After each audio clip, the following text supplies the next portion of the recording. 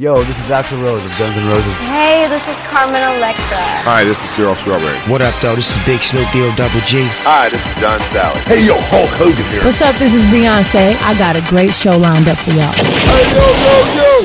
Let's get this party started. The Sports Beat. You know what? Let's keep it hot. The Sports Beat. It's off the chain, man. Yeah. The Sports Beat. Download the podcast now. You're listening to The Sports Beat with Richard Holdridge.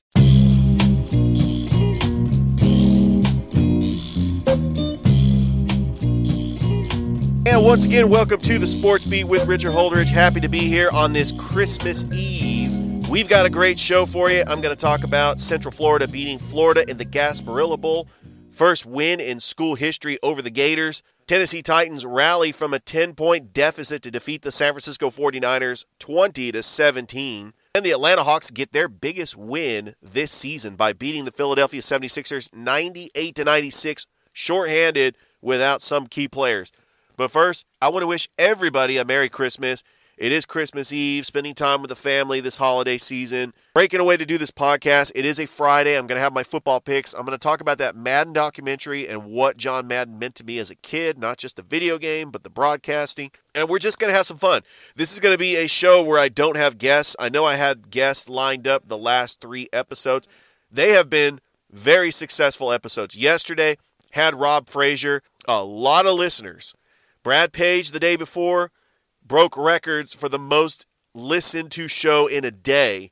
And then play-by-play announcer Scott Miller. I had 3 amazing guests. I cannot wait to get more guests on this show. In a couple of weeks, I will have the head basketball coach of Columbus State University. I also plan on maybe getting some of the soccer players from the Columbus Rapids as their season kicks off December 26th against the Memphis Americans. There was a really nice story on WRL about the Columbus Rapids women's soccer team as they make history as the first women's professional indoor soccer team. I also want to remind you that on Monday I will have my coach's show, episode 2. You can catch that on YouTube. So let's get right into the show. I'm going to start with the University of Central Florida beating Florida in the Gasparilla Bowl. And it was ugly at the end with that brawl, but Central Florida trying to prove that they belong. Remember a couple of years ago they claimed a national championship after beating Auburn.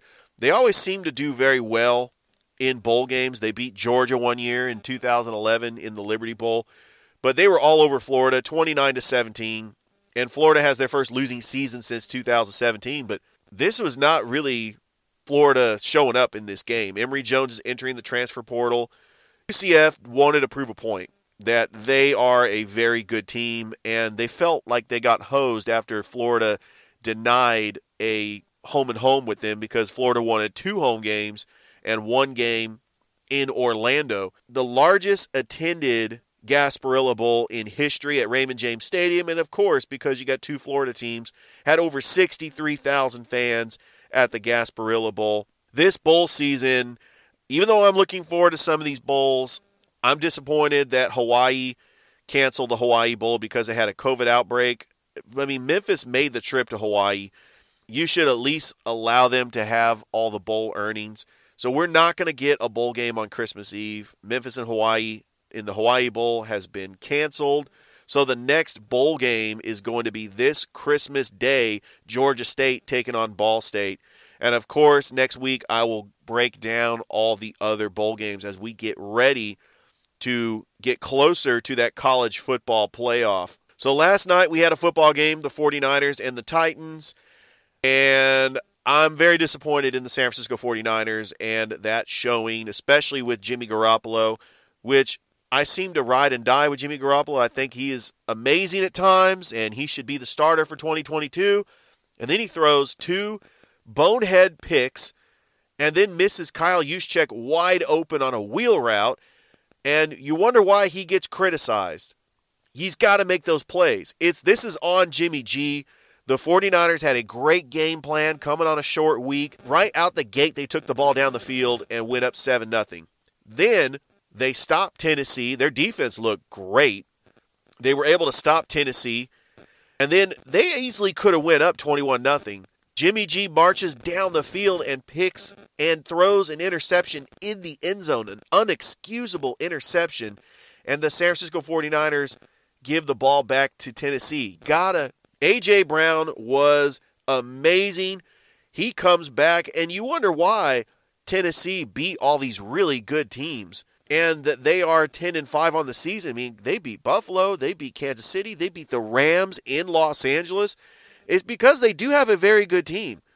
I still think the 49ers are a good team, and they haven't messed up their playoff chances. They're still considered the 6th seed, and next week they take on the Houston Texans.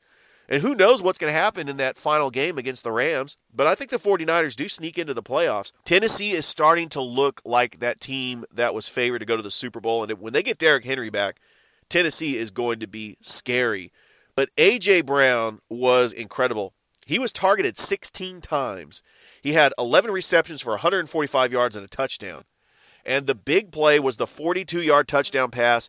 The 49ers need to be very careful about this one. They jumped off sides. You just gave Ryan Tannehill a free play. I mean, what are you doing there? And he's just going to bomb it up and pick on the rookie Ambry Thomas, and A.J. Brown could just get whatever they wanted. And the 49ers should have had a better game plan to stop A.J. Brown. And they did not. And the Tennessee Titans were able to win the game 20-17. Jimmy Garoppolo throws 2 interceptions, but that really wasn't the story. He missed Kyle Juszczyk on a wheel route. He threw just a costly interception when the 49ers were up 10-3 in Tennessee territory, and Tennessee just ran the ball down the 49ers' throats and tied up the game 10-10. At that point in the game, all the momentum flipped to Tennessee. And I know when I talked about coming into this game, I thought that the 49ers were going to have a better showing as far as the fan base representing in Nashville. But what can I say? The Tennessee Titans fans have overwhelmed everybody, and even though the 49ers fans travel, I did not once see a sea of red in Nissan Stadium. The Titans fans are passionate. I know it didn't seem like that was the case when I first moved to Freed-Hardeman in 1999, and the Tennessee Titans were 1 yard away from tying the Super Bowl because all they cared about was the Vols. But when you go to Nashville, you have passionate Tennessee Titans fans. And I know the state of Tennessee cares more about the Vols. You have a lot of great Tennessee Titans fans that love their football team, and hats off to the Titans. I think that they're going to do very well in the playoffs. They've already almost wrapped up the NFC South, so good for them. I'm still disappointed the 49ers lost. This was a game they should have won. I thought they were the better team in the first half, but Jimmy G gave the game away. And now the big question is it time to put in Trey Lance? See, Jimmy G does some good things. He really beats up on some bad teams. And hats off to George Kittle and Deebo Samuel for bailing Jimmy G out on some of those short slant routes, because Deebo Samuel is amazing. He's the first wide receiver to make it to the Pro Bowl in 49ers history since Terrell Owens in 2003. And the 49ers did have 5 Pro Bowlers, so they are a good team. And I think that they sneak into the playoffs as a 6th seed or possibly even a 7th seed. But remember, they got the tiebreaker against the Eagles and Vikings. Right now, the 49ers are 8-7. The Eagles and Vikings are 7-7. Vikings have to play the Rams, and the Eagles have to play the Giants. So we'll see what happens there. Congratulations to the Atlanta Hawks. They got a very impressive road victory over the Philadelphia 76ers on a back-to-back without Trae Young, without Clint Capella, without Danilo Gallinari. They came in, and you got to give credit to Cam Reddish for leading the scoring with 18 points. Skylar Mays coming off the bench with 14 points. Onyeka Okongwu with 13. You got Bogdanovic, who's back in the lineup. He didn't start. He went 1 for 9. It was very disappointing, but he did have 15 points, and then John Collins with 17 points. They beat a pretty healthy Philadelphia 76ers team with Joel Embiid, who had 23 points. They were able to get the win. They're 15-16, and they're getting ready for that Christmas Day game against the New York Knicks. The Knicks have struggled. Hopefully they get Trae Young back, because I want to see Trae Young on Christmas. That's like the ultimate Christmas present, is the Hawks finally get a nationally televised game where the whole world can watch this Atlanta Hawks team. Some of the other games in the NBA, I know that Nets Trailblazers game was postponed, but they're going to get some players back. Paul Millsap, James Harden. They've cleared COVID protocol, and they will take on the Lakers on Christmas Day. You have the Spurs beating the Lakers for the last time at the Staples Center. They're going to change that to Crypto Arena. But the Lakers now have a losing record. Let that sink in for a little bit. A losing record. LeBron James had 36 points. And once again, he's playing over 35 minutes a game. Russell Westbrook. Has there never been a game where he didn't have a turnover? 30 points. I know they have to ride the ship without Anthony Davis, but you brought Russell Westbrook in for these moments, and they could not get the job done against a Spurs team that really is not all that good this year in Los Angeles. All right, you had the Warriors beating the Grizzlies. The Grizzlies are now 0-2 when Ja Morant returned. They have lost 3 straight, but they're still a pretty good team. They just got to learn to get Ja Morant back in the lineup. You had the Phoenix Suns beating the Oklahoma City Thunder. And now we have a collision course in the Western Conference. On Christmas Day, the Phoenix Suns and the Golden State Warriors going at it. You can't ask for a better Christmas matchup between two top teams in the NBA. And then the Miami Heat continue winning. I'm very impressed with the Miami Heat, 20-13. The addition of Kyle Lowry, they got Jimmy Butler. They got some good pieces, and I've really been impressed with Eric Spoelstra, and he should get consideration for Coach of the Year if the Miami Heat do well in the playoffs. All right, it's time for my NFL picks. So we have 2 Christmas games. We got the Cleveland Browns and the Green Bay Packers. Packers are favored by 7.5. Will Baker Mayfield clear COVID protocol and play in this game? David Bakhtiari, the left tackle, is going to be out, so Myles Garrett, I want to see that matchup. I want to see how many sacks Myles Garrett can get on Aaron Rodgers. But it's in Green Bay. Green Bay is the best team in the league, and I think they win. You got the Indianapolis Colts taking on the struggling Arizona Cardinals in Arizona. Not much of a home field advantage.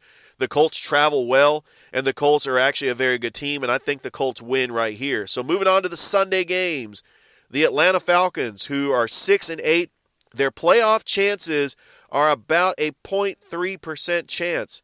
It's not good, but this is a mismatch. This is a Lions team. I know they play tough, and I don't know. I think the Falcons' defense could make Jared Goff look like a Pro Bowl quarterback. This is one of those games where the Lions could win, but I think the Falcons ride the ship and they bounce back and get the victory here.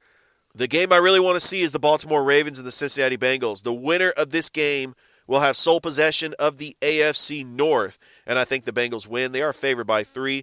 Another great game. The Los Angeles Rams taking on the Minnesota Vikings. Even though Dalvin Cook will not play in this game because he tested positive for COVID-19, the Rams actually just improved their position to possibly take over the lead in the NFC West, especially if the Cardinals lose. If the Cardinals lose, the Rams win, they're in first place in the NFC West, and it's on the road, and the Rams are favored.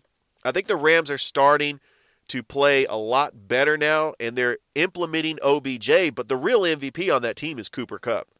The rematch, the Buffalo Bills taking on the New England Patriots, that game in Buffalo was sloppy, and it was just really bad, and Buffalo will have a much better showing in Foxborough. I think Buffalo does pull off the upset here and gets the victory. They just have better players, and Josh Allen is going to redeem himself and get the victory.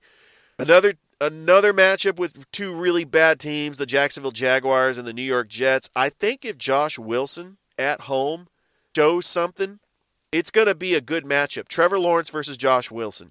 But they're really playing for the number 1 draft pick. I think Thalen Thibodeau is going to be the number 1 draft pick, and then Aiden Hutchinson, the number 2 draft pick. You got your 2 best defensive ends in the draft that they are going to be playing for. The Giants and the Eagles are starting to peak at the right time. They have a really good running game. I think the Eagles win here. The Tampa Bay Buccaneers will take on the Carolina Panthers for the next 3 weeks for 2 times. And there hasn't been a team that's been worse than the Carolina Panthers. I know in the start of the season with Sam Darnold, when the Panthers were 3-0, that maybe the Buccaneers could have lost to them. I know it's in Carolina, and the Buccaneers are losing players left and right. They got Chris Godwin gone for the season. Leonard Fournette's on IR.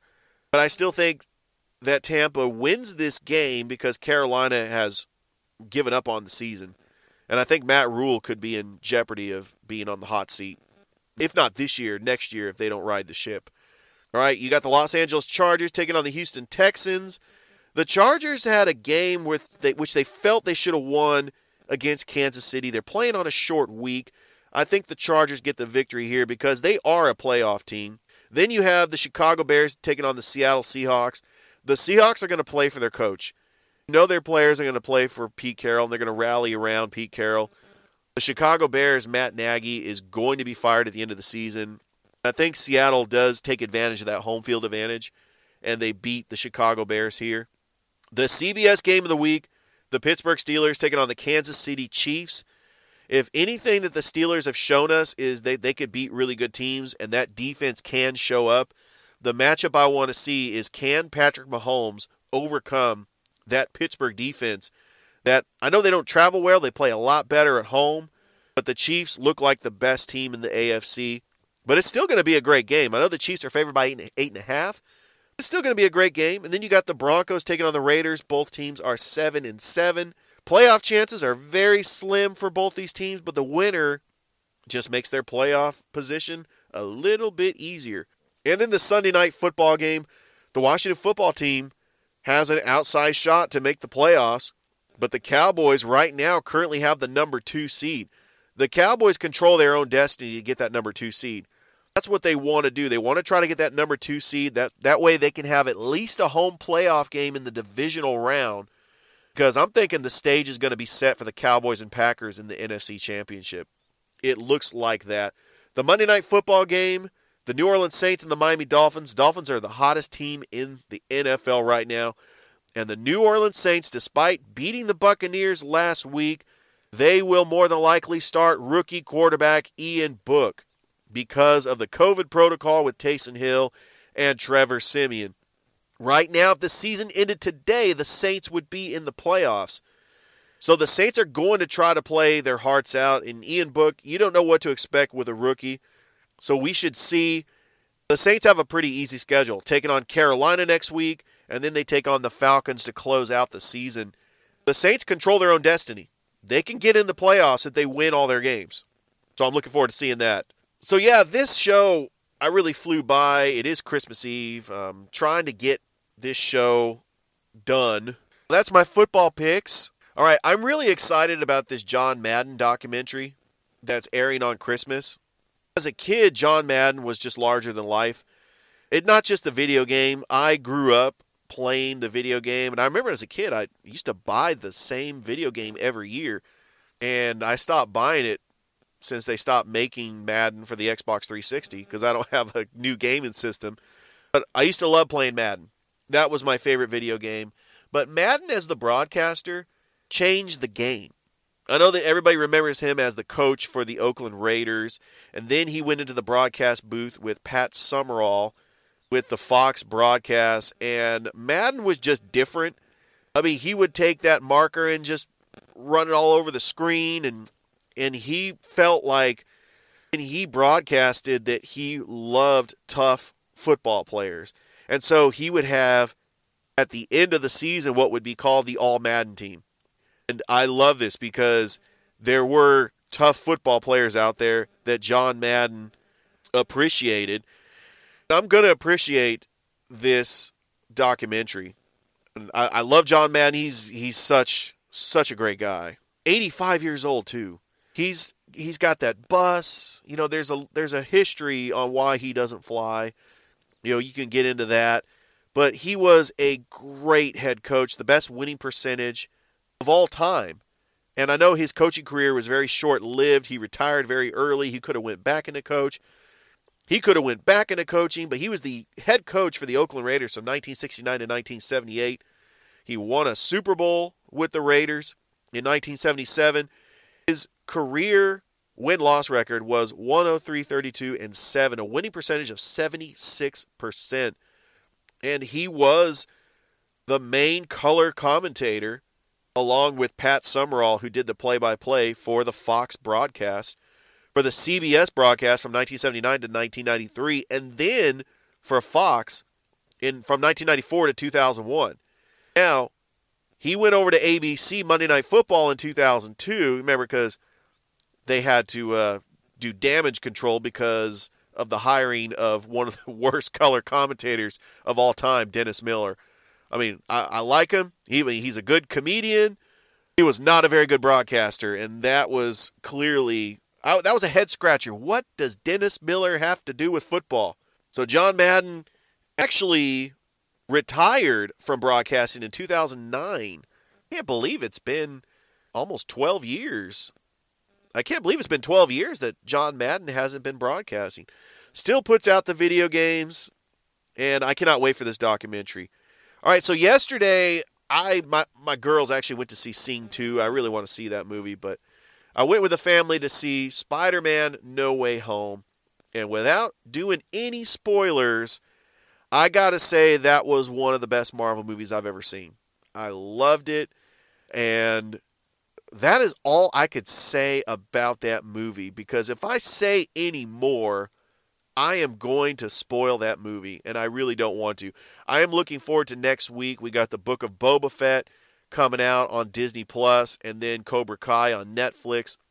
My biggest question about Boba Fett, I want to know, will they explain how he escaped the Sarlacc pit? Remember, he got pushed into the Sarlacc pit in Return of the Jedi.